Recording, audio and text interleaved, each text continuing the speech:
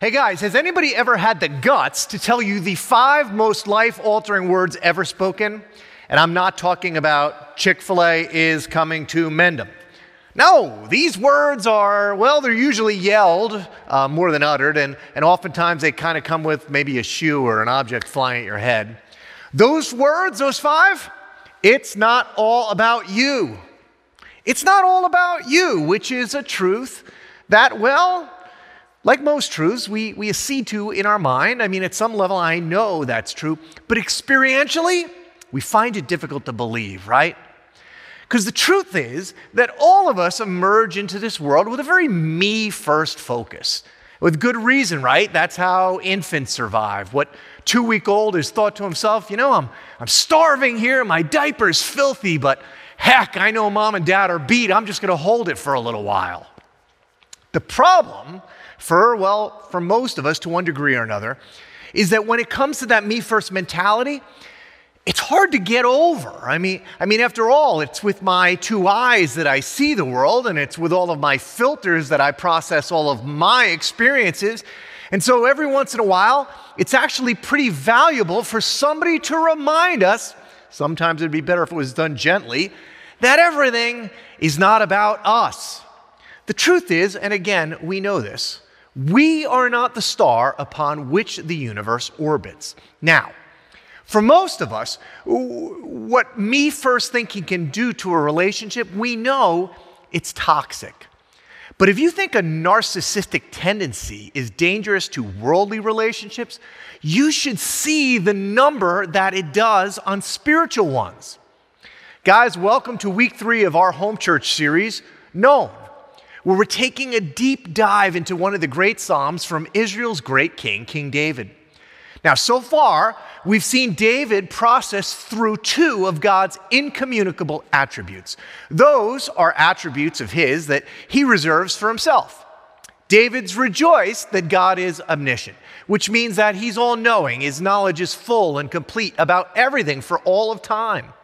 And last week we discovered, I think in pretty scientific and experiential ways, that God is omnipresent, which means that God's fully everywhere and all at once, in all of time, fully and completely in every place and in everything. Today we're going to explore this 3rd attribute of God's, and if frankly, this is an attribute that changed David's life. If fully understood, it could change your life. But it's an attribute that, frankly, oftentimes in reading this psalm, we miss. And the reason is because we tend to not just live life within it's all about me mindset, but we tend to read the Bible and we tend to relate to God within it's all about me mindset. Let me explain. The portion of Psalm 139 that we're about to plunge into is going to be very, very familiar to a whole lot of you. Its home is on 1,000 t-shirts and coffee mugs. And the reason is that unlike other portions of the psalm, this section has been pulled out for various and for valid reasons, as you'll see in a minute. But because of our filters, what we tend to miss is this one giant life-altering, transcendent point. And so now, let's jump in. Having just spoken of God's omnipresence, David continues, "For you created my inmost being," he writes. "You knit me together in my mother's womb. I praise you because I am fearfully and wonderfully made. Your works are wonderful. I know that full well. My frame was not hidden from you when I was made in the secret place, when I was woven together in the depths of the earth. Your eyes saw my unformed body. All the days ordained for me were written in your book before one of them even came to be. How precious to me are your thoughts, God. How vast is the sum of them. Were I to count them, they would outnumber the grains of sand. When I awake, I'm still with you." Now, if we were sitting in the church building this morning, I would actually ask you guys to raise your hand. How many of you have heard these lines before? And the truth is, whether you're from a faith background or not, you most likely have. And for 2 very valid reasons. The first reason is this portion of David's writings has become the reason it's become so ubiquitous is that it's not the only teaching, but it's really the preeminent biblical teaching on the sanctity of human life. And as David recounts, life in all of its forms, from conception in his mother's womb, where he says that God knit him together, and that Hebrew word there for knit, it carries with it the concept of God literally weaving in a very personal and intimate way David's body together.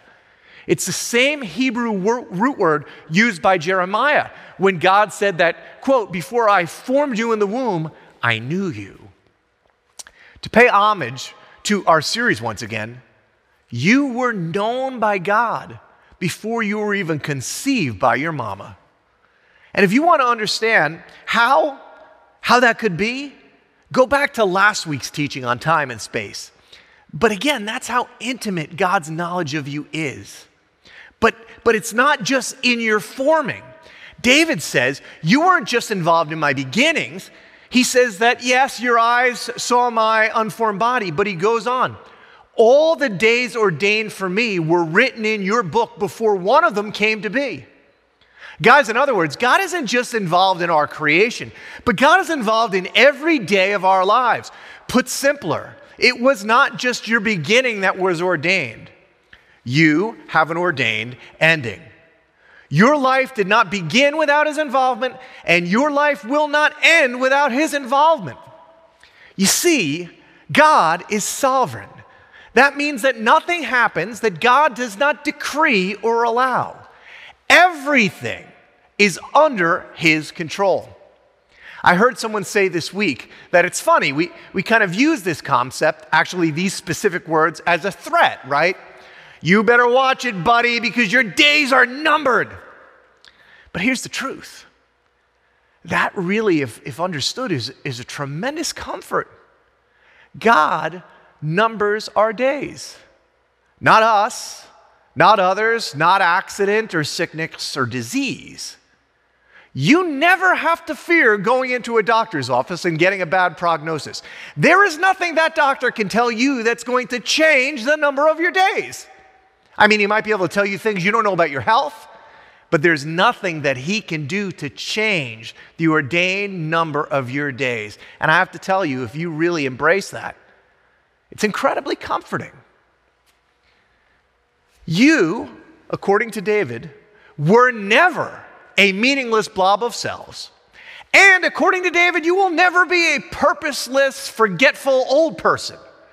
Your life from beginning to end has been ordained by God, and not randomly, but for his purposes and for his glory, and because he knows you and he loves you. Paul, he explained it to the Greek philosophers in Athens this way.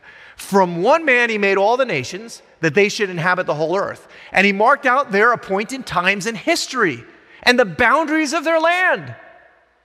And why did God do this? In some sense, think about this with me. In some sense, why were you born where you were born? And why were you born when you were born? Well, Paul answers that. God did this so that they would seek him and perhaps reach out for him and find him, though he's not far away from any of us. Guys, it turns out this is not just a verse about God's omnipresence, but about God's sovereignty. Your days are numbered by God in order to provide you with the very best chance you have, because he knows you, the very best chance for you to come to know him. Second reason this part of the psalm is so popular, and this goes back to how we tend to approach the scriptures in general and our relationship with God in particular, through that kind of me first mindset. David writes that you created my innermost being, you knit me together in my mother's womb, and then he says, I praise you because I am fearfully and wonderfully made. Fearfully and wonderfully made. There may not be 4 more plucked words from the pages of the Bible than those 4 words. T-shirts, coffee mugs, picture frames with babies in them. You name it, we have slapped Psalm 139, verse 14. Well, at least only the first part of verse 14. We've slapped that verse on everything. Christian bookstores, back when there were Christian bookstores, they could have had an entire Psalm 139 verse 14 section. Author Jen Wilkin hilariously states, had me cracking up this week, that her goal was to reclaim Psalm 139 verse 14 back for all of us. She was speaking about all the perpetual misuses of the verse, saying it's trotted out, quote, to help us solve all of our body image issues or all of our feelings of insignificance.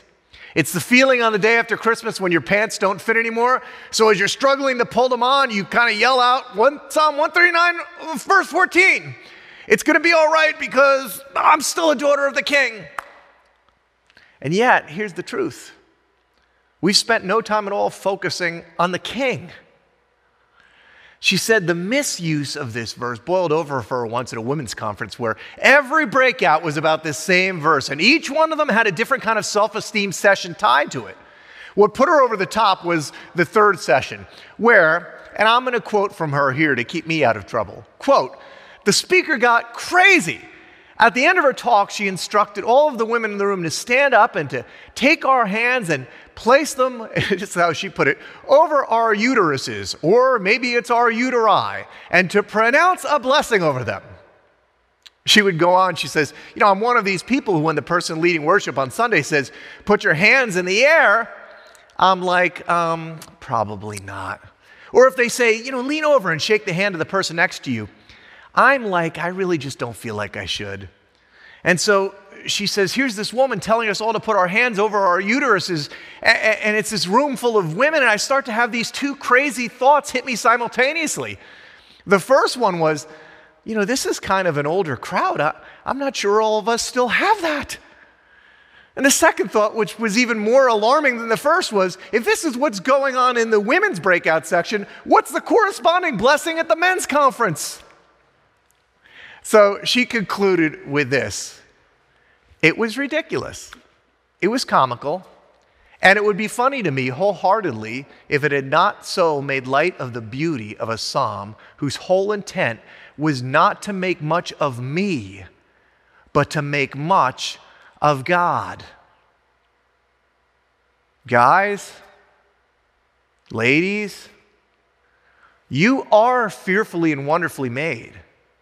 But that is not the transcendent point of David here.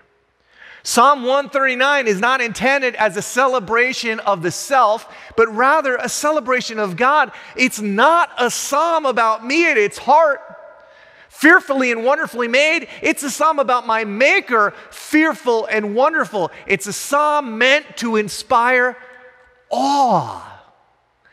David, by the time he makes it this far in the psalm, he's already acknowledged God's omniscience.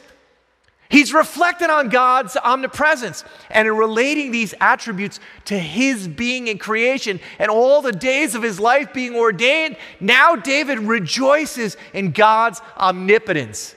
He's discovered that God is omnipotent, meaning simply that God is all-powerful.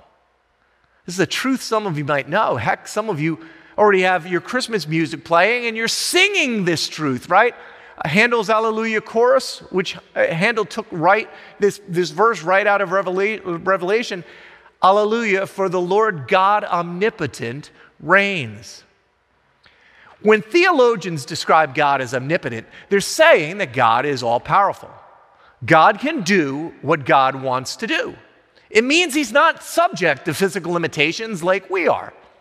Being omnipotent, God has power over everything. Wind, water, gravity, physics. God's power is infinite, and God's power is limitless. David was getting this. God decided, he realized, when he would be born. He numbers my days. But David also understood it wasn't just about him. I mean, the truth is, verse 14 doesn't say, I'm amazing because I'm fearfully and wonderfully made. It says, I praise you, not me. I praise you because I am fearfully and wonderfully made. In fact, he goes on, it's not just me. Your works, all of them in all of creation are wonderful, David says. I know that full well. David is awed by God's limitless and boundless power. It was in understanding God's omnipotence that led him to praise. It was in comprehending God's might that David comes to this fully transformative experience of God. But David's not alone. Awe is a thread that runs through the entire biblical narrative. Frankly, it might be the key to understanding and relating to God. And regaining our sense of awe is what can transform us. Guys, in the scriptures, there are 53 references to awe.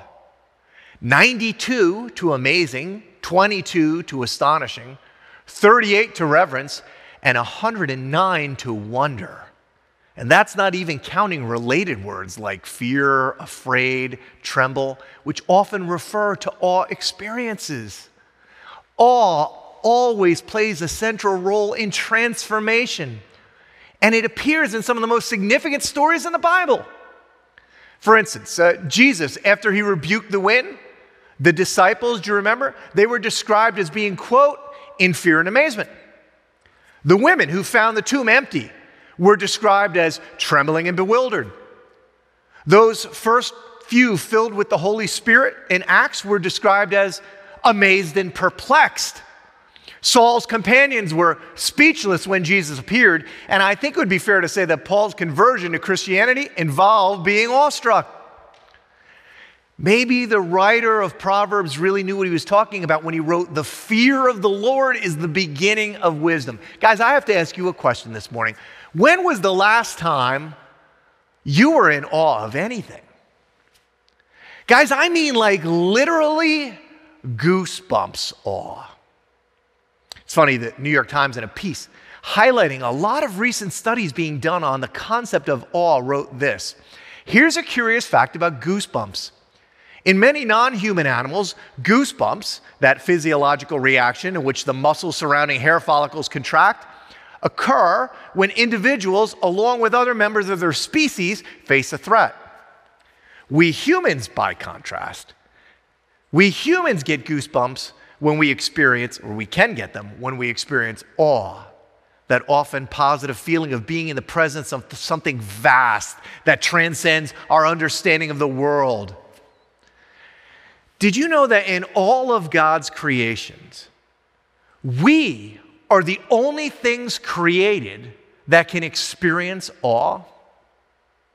The historical meaning of awe, it implies a potent emotional experience. The verb to awe, it stems from a 13th century word, which literally translates fright or terror.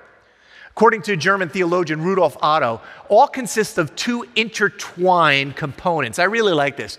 One aspect is a sense of trembling, right?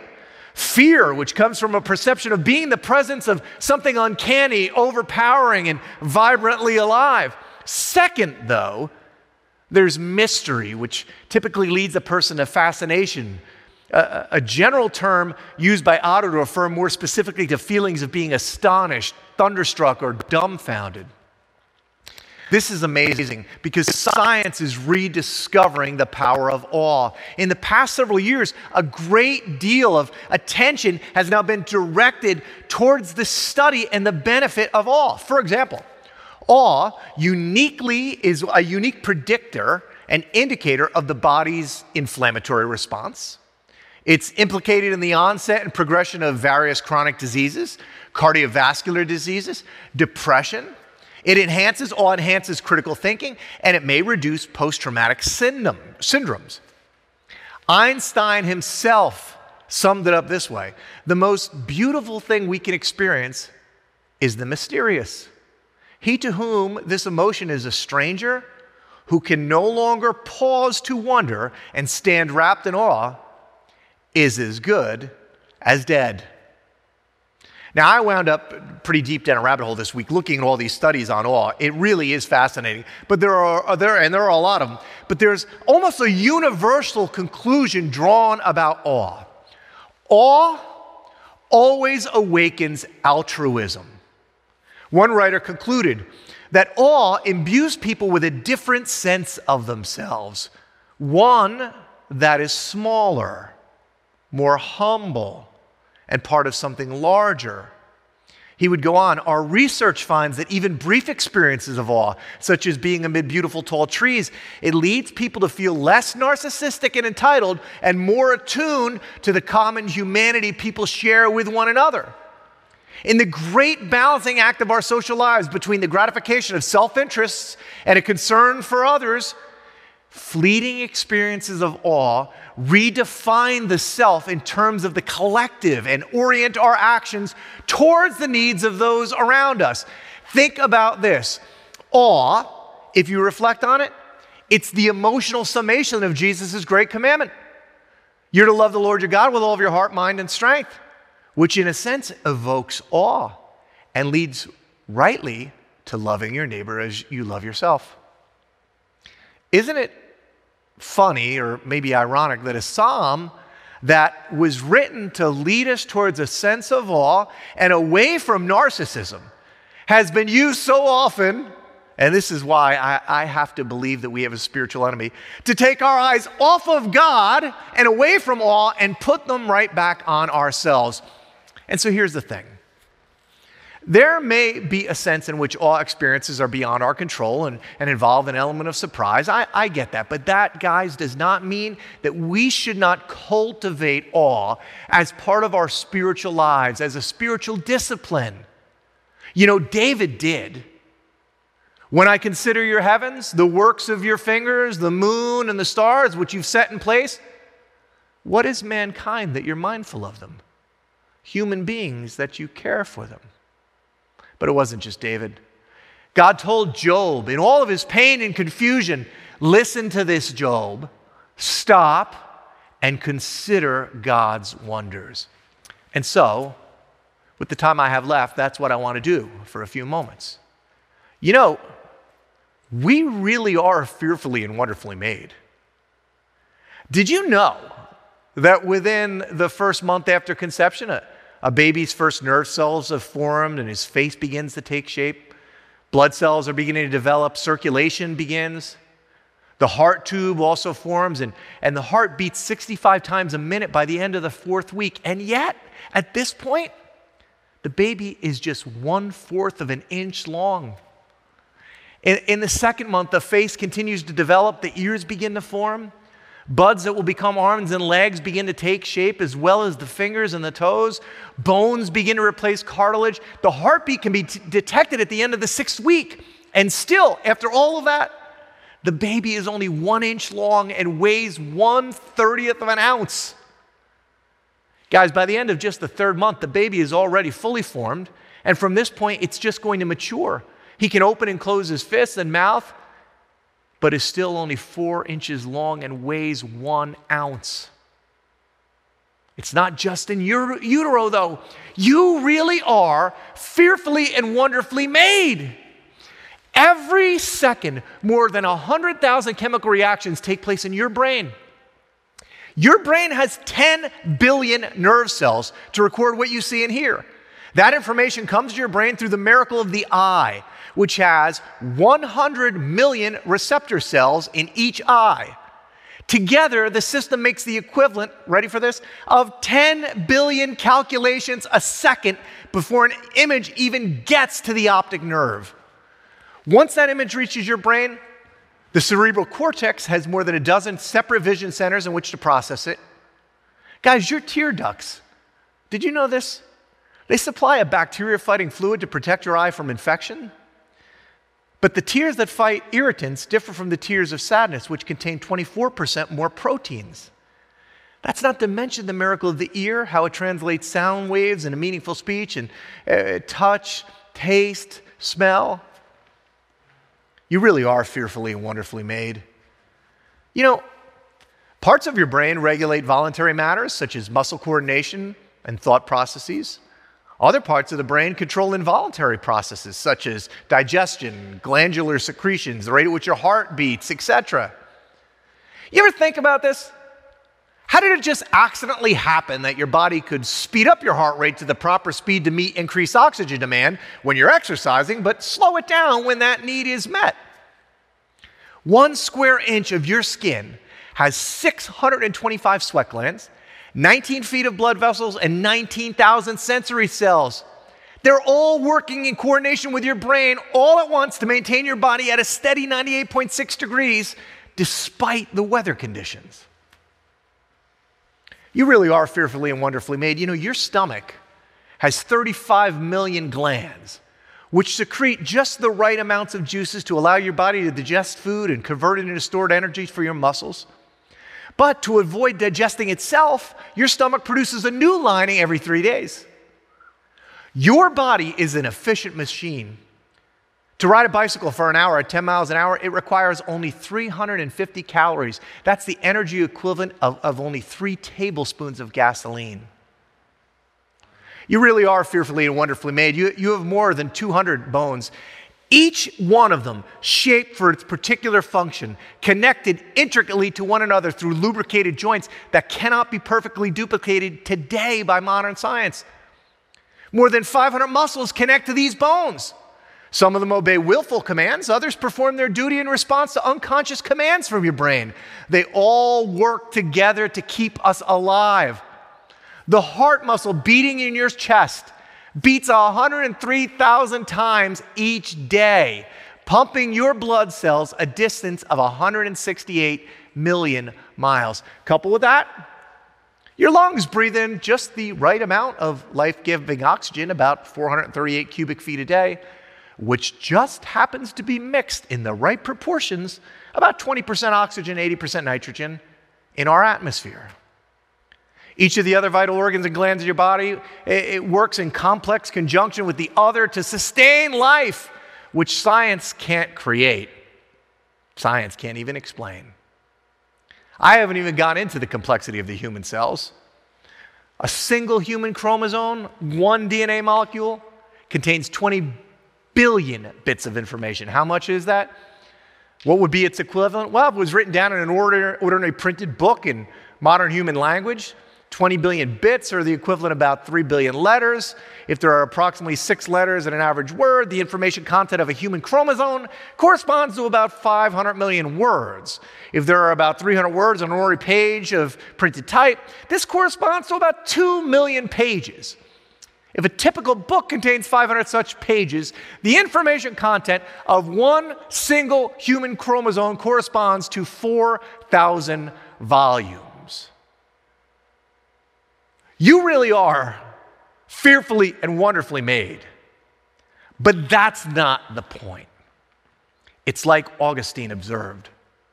Men go abroad to wonder at the heights of mountains, at the huge waves of the sea, at the long courses of the rivers, at the vast compass of the ocean, at the circular motions of the stars, and they pass by themselves without wondering. Church, friends, I want you to discover what David rejoiced over. God is not just omniscient. Yeah, he knows everything. God is not just omnipresent. Yes, he is everywhere, but God is omnipotent. He is all powerful. He is all good, and he is all for you. He knows you, and he can be found. I'm going to leave you with one last thought that I hope will increase your awe factor a bit this week. God is all powerful. But there actually is only one thing that God, with all of his omnipotence, all of his power, cannot do. I mean, think about it, right? God can cause epic storms and God can cease endless wars. God can raise up kings and God can put down whole armies. God can split atoms and God can split seas. But with all of God's power and all of God's ability, there is actually though only one thing in all of creation that God cannot do. And ironically, it's the one thing he wants the most. And it's also the one thing that sets Christianity apart from every other religion on the face of the earth. You see, guys, as I heard somebody say this week, he can give things to you and he can take things from you. He can make you obey him and he can make you fear him. There is only one thing that God cannot do. God cannot make you love him. And it's the thing he wants most. And so, he knows you. And because of his love for you, he's made himself known. And now the ball is in our court. The question is, will we continue to live like, it's all just random and coincidence, eyes closed, super busy, got a lot of things going on, fearful about what's going to happen today or what tomorrow might bring? Or, like David did, like Job was commanded, could we stop and listen and consider, just for a short amount of time, consider God's wonders and invite him into our lives? Now, I have some homework for you guys if you're interested on how to rediscover awe this week. It's going to be in the study guide for week 3 over at mhcc.life. But my prayer for you in the meantime is that as you awaken to the omnipotence of God, and as you begin to experience the awe of God, that you would find him as, I love how Mark Galli in A Great and Terrible Love described him, that you would discover him to be most high, utterly good, utterly powerful, most omnipotent, most merciful, most just, deeply hidden, yet most intimately present, perfection of both beauty and strength, stable and incomprehensible, immutable and yet changing all things, never new, never old, but making everything new.